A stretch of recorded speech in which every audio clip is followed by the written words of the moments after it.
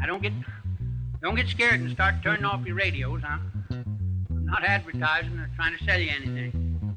If the mouthwash you're using is not the right kind and it tastes sort of like sheep dip, why, you just have to go right on using it. I can't advise any other kind. So.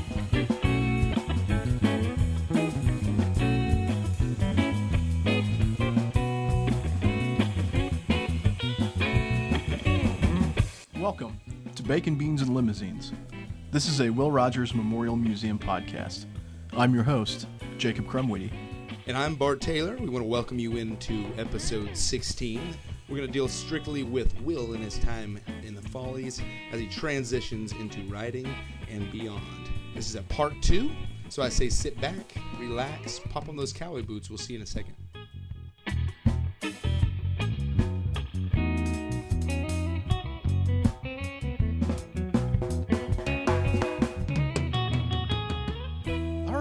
Guys, we're back, and you know what? Bart was right. Hey, we are gonna echo that. Thank you. We had been talking about the Ziegfeld Follies a couple episodes ago, and we're getting right back on that. So right into the swing of things. We're going to be talking this week about the part 2-ish. Part 2 of the Ziegfeld Follies. Yeah, but normally we record one episode per weekend, and this week we did 2 this weekend. So we've been down here in this basement for longer than I care to admit. Yeah, I mean, our vocal cords are stressed. You can probably hear it. I mean, I'm struggling right now to get out my A's and my O's and my Ah's, because we say a lot of that. But it's what we're trying to do is get back on a regular schedule, maybe even a weekly schedule if we can. So we're kind of really hitting it hard, trying to get some content ready for you guys, and because we know you want it and you need it out there on the airwaves or the internet. The airwaves. The internet. You waves. Old man. Well, tell them what we talked about last time. Maybe just a little overview. Yeah, just to give you guys a little reminder, we talked about the Ziegfeld Follies.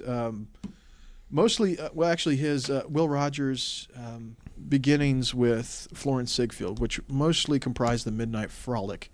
And we kind of ended the show talking about how he began, how Will Rogers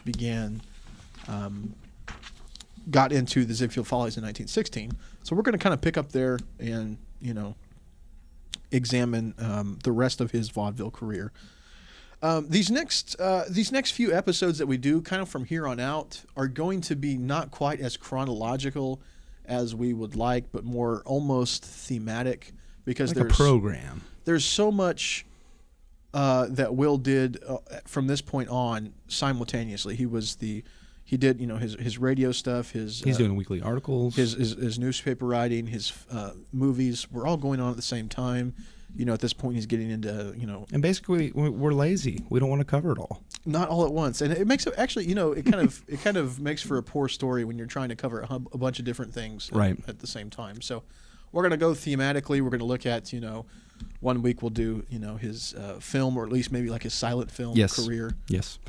And then maybe the week after that we'll be looking at his newspaper. Right, and his political side. Yeah. So there's a lot that we've got coming up in the next couple weeks. So tell your friends. Stay tuned.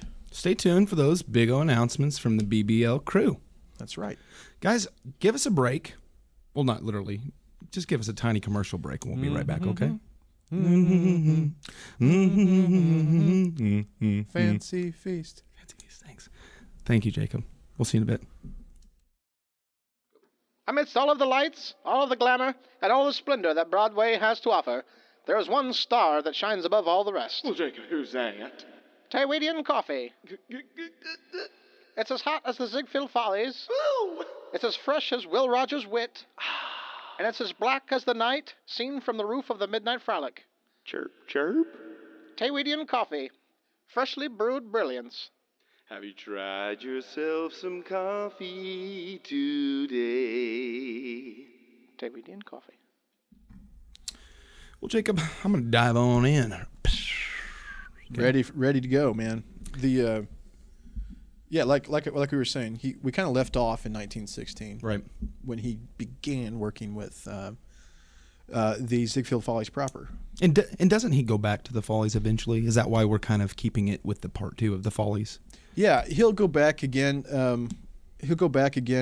After a couple years on down the road. Okay. He'll even revisit the Follies again. But excellent. Really, after if you remember last time again, 1916 with the Follies. When he started with the Ziegfeld Follies proper 1916. He actually continued doing the Midnight Frolic as well. So he was doing essentially 2 shows a night. Busy. Really, really busy, and doing 2 shows a night and occasional matinee performances as well. So he was really working pretty hard at this point in his life. And like we've always liked to point out, he was getting paid. What was that statistic you were talking about today? You kind of figured. I thought that was really neat. You got to bring that up. He was. I'll get that. He was getting a little less than $500 a week. What do you have there as far as he was making? $450. $450. Yeah, $450. He was making X amount of dollars, and you think, oh, okay, $450 a week. Well, this is in 1916. Yeah, and that's a lot of money nowadays. That's still more than most people make a week nowadays. Yeah, well, that's true. Yeah. So keep in mind that Will Rogers is doing pretty good at this point in his life. He's kind of made it, but even still at that point, he's not even at the point in his career where he is known all across the nation and even the world. I mean, sure, people know him and he's very successful, but we haven't got to the point where he is in everybody's ear on the radio. He is, in everybody's international friends, humanitarian. Yeah, he all that stuff where he is, just permeating news media of the time. We haven't even got to that point yet. And we may never get there. Actually, we will. We will eventually. Well, episode number 16. It's taken us this far to get this far. So I know. This long. Quite a long time. So. And the thing was, I mentioned, he was doing these two different shows per night. He always wanted to keep his material fresh. So anytime he did a show, he didn't want to be talking about the same thing. Right. Because a lot of those people would be coming to see the shows night after night. Right. It was the elite, the rich. Exactly. And, when he's doing these shows, literally back to back, going from the Follies down in the main theater up to the roof and the Midnight Frolic, it might be the same people. So he can't do the same jokes back to back. It's kind of like hanging out with you. I just never wanted to bring it up till now. I'm just kidding. Well, if I find a good joke, I like to stick with it. Well, usually the good jokes come from me, and I usually rehear them again. So thank you. Yeah, I got you. What can I say? I know, nothing. Well, one thing I wanted to bring up was what a mastermind producer Flo was. And the teaming up. I guess just the team. Like, it's a recurring theme on our BBL podcast of the mentors and the people he surrounds himself with. They lead him to better fields, better pastures. Yeah. Working with Flo, he single-handedly, you could say, saved the Follies. He brought them out of debt, helped. He wasn't just a vaudevillian. He wasn't just a celebrity at this time. He was working his way up to some of those nicknames like we were talking about earlier before we started recording, like the philosopher with the lariat. Yeah. And what was the other one? There's one that I came across actually while I was researching. What was it? It was the was it the poet.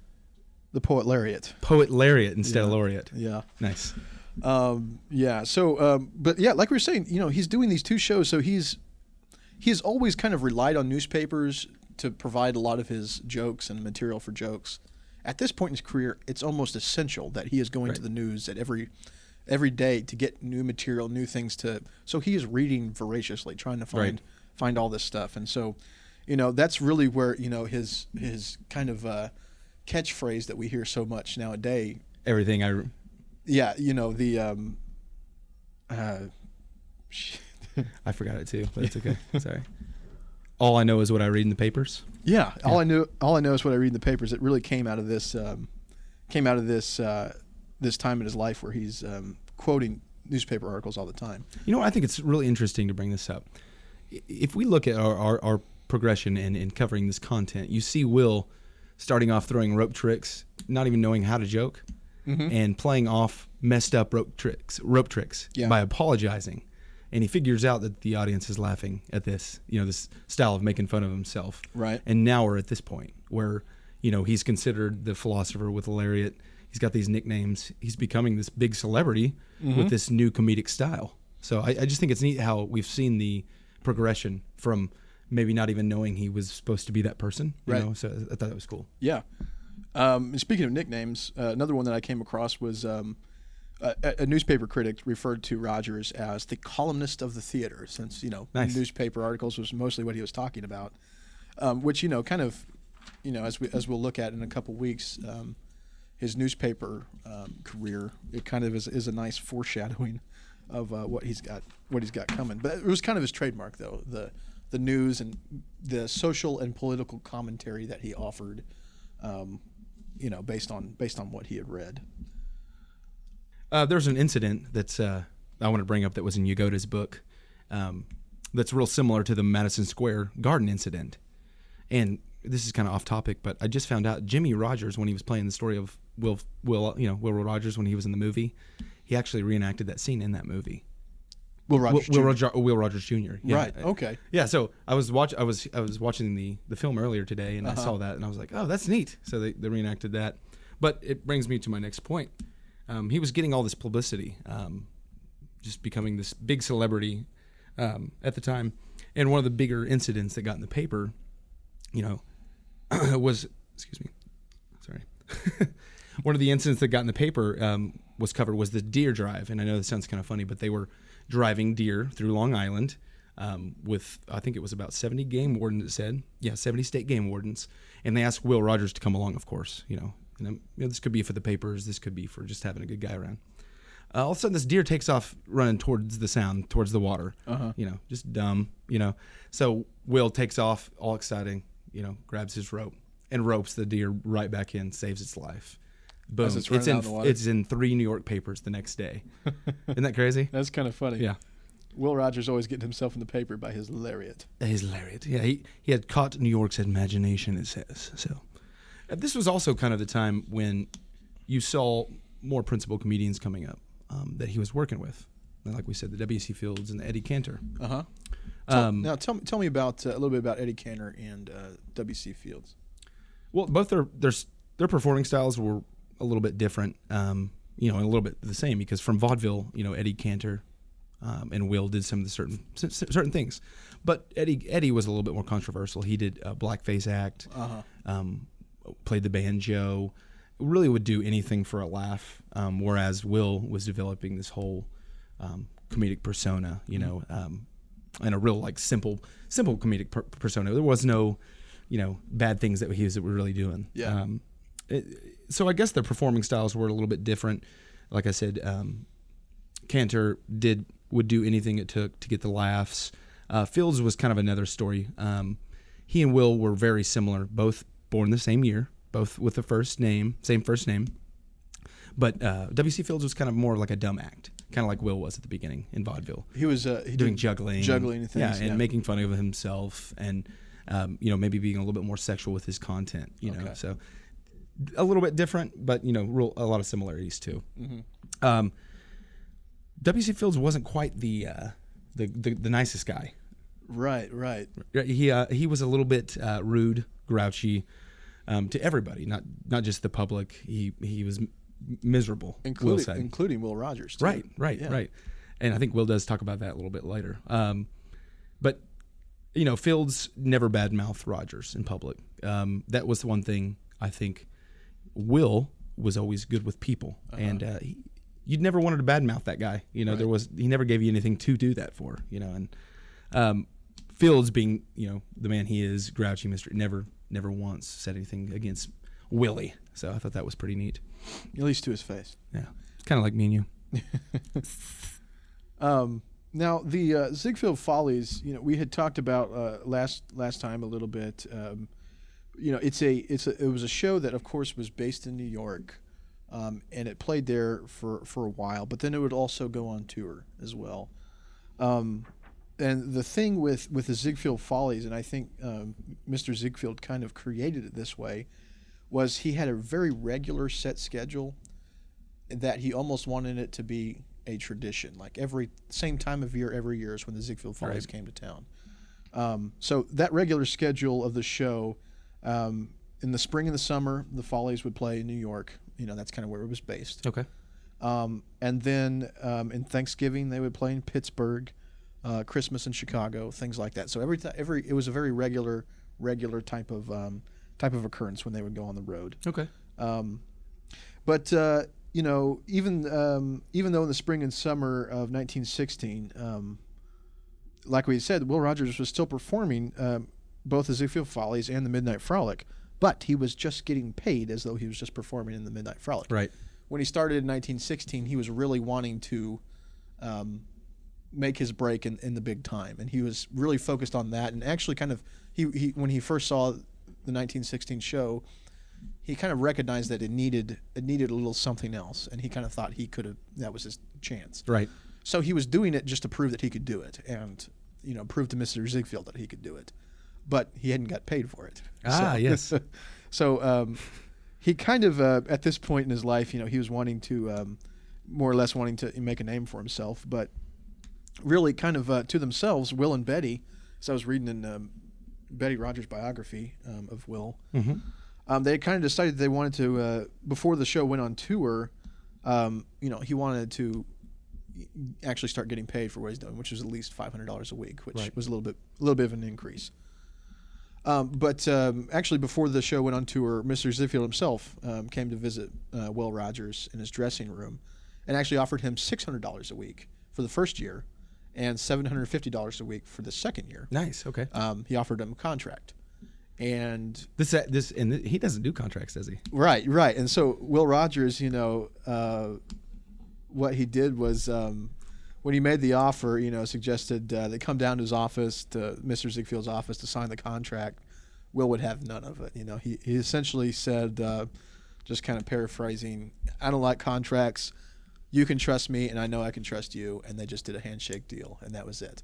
And for the rest of his time with Mr. Ziegfeld, they never once had a contract. It was always just a handshake deal. That's what I do with my parking tickets. I shake the hand of the person giving me the ticket. I say I will pay it. I'll pay it. And they just walk around. How's that gone for you? I have a warrant out. And actually, there was but when Will left to go do the movies, which we'll talk about later, Mr. Ziegfeld actually gave him a platinum watch engraved that said, "To Will Rogers, in appreciation of a real fellow whose word is his bond." Ooh. Isn't that cool? Oh, yeah, I thought that nice. was really neat. And don't we have a china set that was given to Will and the family? Yeah, we sure do. So I just thought that was neat. Yeah, that is definitely neat. Yeah, it's I just like the recurring theme of, he's always making great friends and people that can help him out, people that trust in him. Uh-huh. And that's very important. That shows its face through the rest of his life. Even when he's playing polo and stuff, you kind of see, just all the bigwigs of the movies industry, some of his old friends. I mean, it's kind of neat to see just everybody he's surrounding himself with. Douglas Fairbanks playing polo with him, Spencer Tracy, all those good guys. If they were good guys, I'm hoping they were. One thing I think that is pretty cool to bring up was a joke that he said during his Follies routine. I wanted to pick out one funny joke that he wrote. Okay. And share it with everybody because I thought it's just classic Will, and it's about gum, Wrigley's gum. He was always chewing, chomping gum, so of course he had to comment on it. And this is in Will's words, of course. "I just thought to myself, if Bill Wrigley can amass this colossal fortune and pay the manufacturing charges, why can't I do something with second-hand gum? I will have no expense, only the accumulation of the gum after it is thoroughly masticated. Who would be the most beneficial to mankind? The man who invented chewing gum, or the man who can find a second use for it? Why, say, if I can take a wad of old gum and craft it in some other substance, I will be the modern Burbank. With the ideas I have got used for used gum, I may be honored by the native state of Oklahoma by me being made governor, with the impeachment clause scratched out in the contract. All Wrigley had was an idea. He was the first man to discover that American jaws must wag. So why not give them something to wag against? That is, put it in a kind of shock absorber." So it's just classic. Yeah. Commenting on just normal observations and making it classic Will Rogers. So I know you guys are laughing heavy and hard right now. Yeah. Ha ha ha. Lols everywhere. Yeah. So, Will Rogers continued to perform with the Ziegfeld Follies. And like I said, things are starting to overlap here. He does his first silent film in 1918, but he actually continues and works with the Ziegfeld Follies through 1922. Was that Laughing Bill Hyde? Laughing Bill Hyde was his first. That was his first film. And was that produced by John Ford? Or I don't think so. John Ford did some of his later ones. Yeah, it's like later Dr. on Bull. down the road. Okay. Yeah. Okay. But anyway, so yeah, at this point in his life, he continues on, and like I said, plays for the continues with Mr. Ziegfeld through 1922. But really, by that point, he's also started to do the he started to do a little bit of writing, and he's starting to do the movies. This was kind of the first time he branched out to write. Right. So he's by 1922, is when he's kind of grown a little bit too big for the Ziegfeld Follies, if that's even proper, because even though Ziegfeld Follies was kind of the big time, it was kind of the elite. He was starting to do other things too and become the Will Rogers that we know of him today. The multifaceted, multi-careered superstar. Yeah. So, superstar. That's a great word for it. Jacob, I wanted to bring up what you were just saying, that first time that he's breaking into the world of journalism. Obviously, we will cover that more in depth. Yeah. The man had, over 2 million words in print, I believe, and over 2,000 articles. Yeah. Excellent. Okay. Yeah, we'll dive into that a little bit more, but I wanted to share this with you guys because you're my friends. So I share things with my friends. The first time Will broke into, actually it was published for his journalistic work, was the Extemporaneous line, which appeared in the July 1917 issue of the Theater magazine. Like his act, the article was filled with plenty of Will Roger-isms. And I'll go ahead and read that for you guys. How do you get on the stage? Say anybody can get on the stage. It's keeping them off that's hard. A fellow can be the champion soup eater, and if he can locate a manager that will set him up behind a bowl and tell him to go at it, if he can keep the audience amused, why, he's on stage.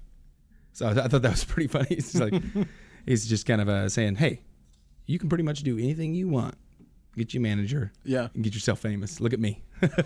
Yeah, so he would write a couple articles here and there, but it wasn't until later on, I think it was 1921 when he started doing a consistent article every week, sort of thing. But this was, we talk about vaudeville and the Wild West shows as kind of the medium that.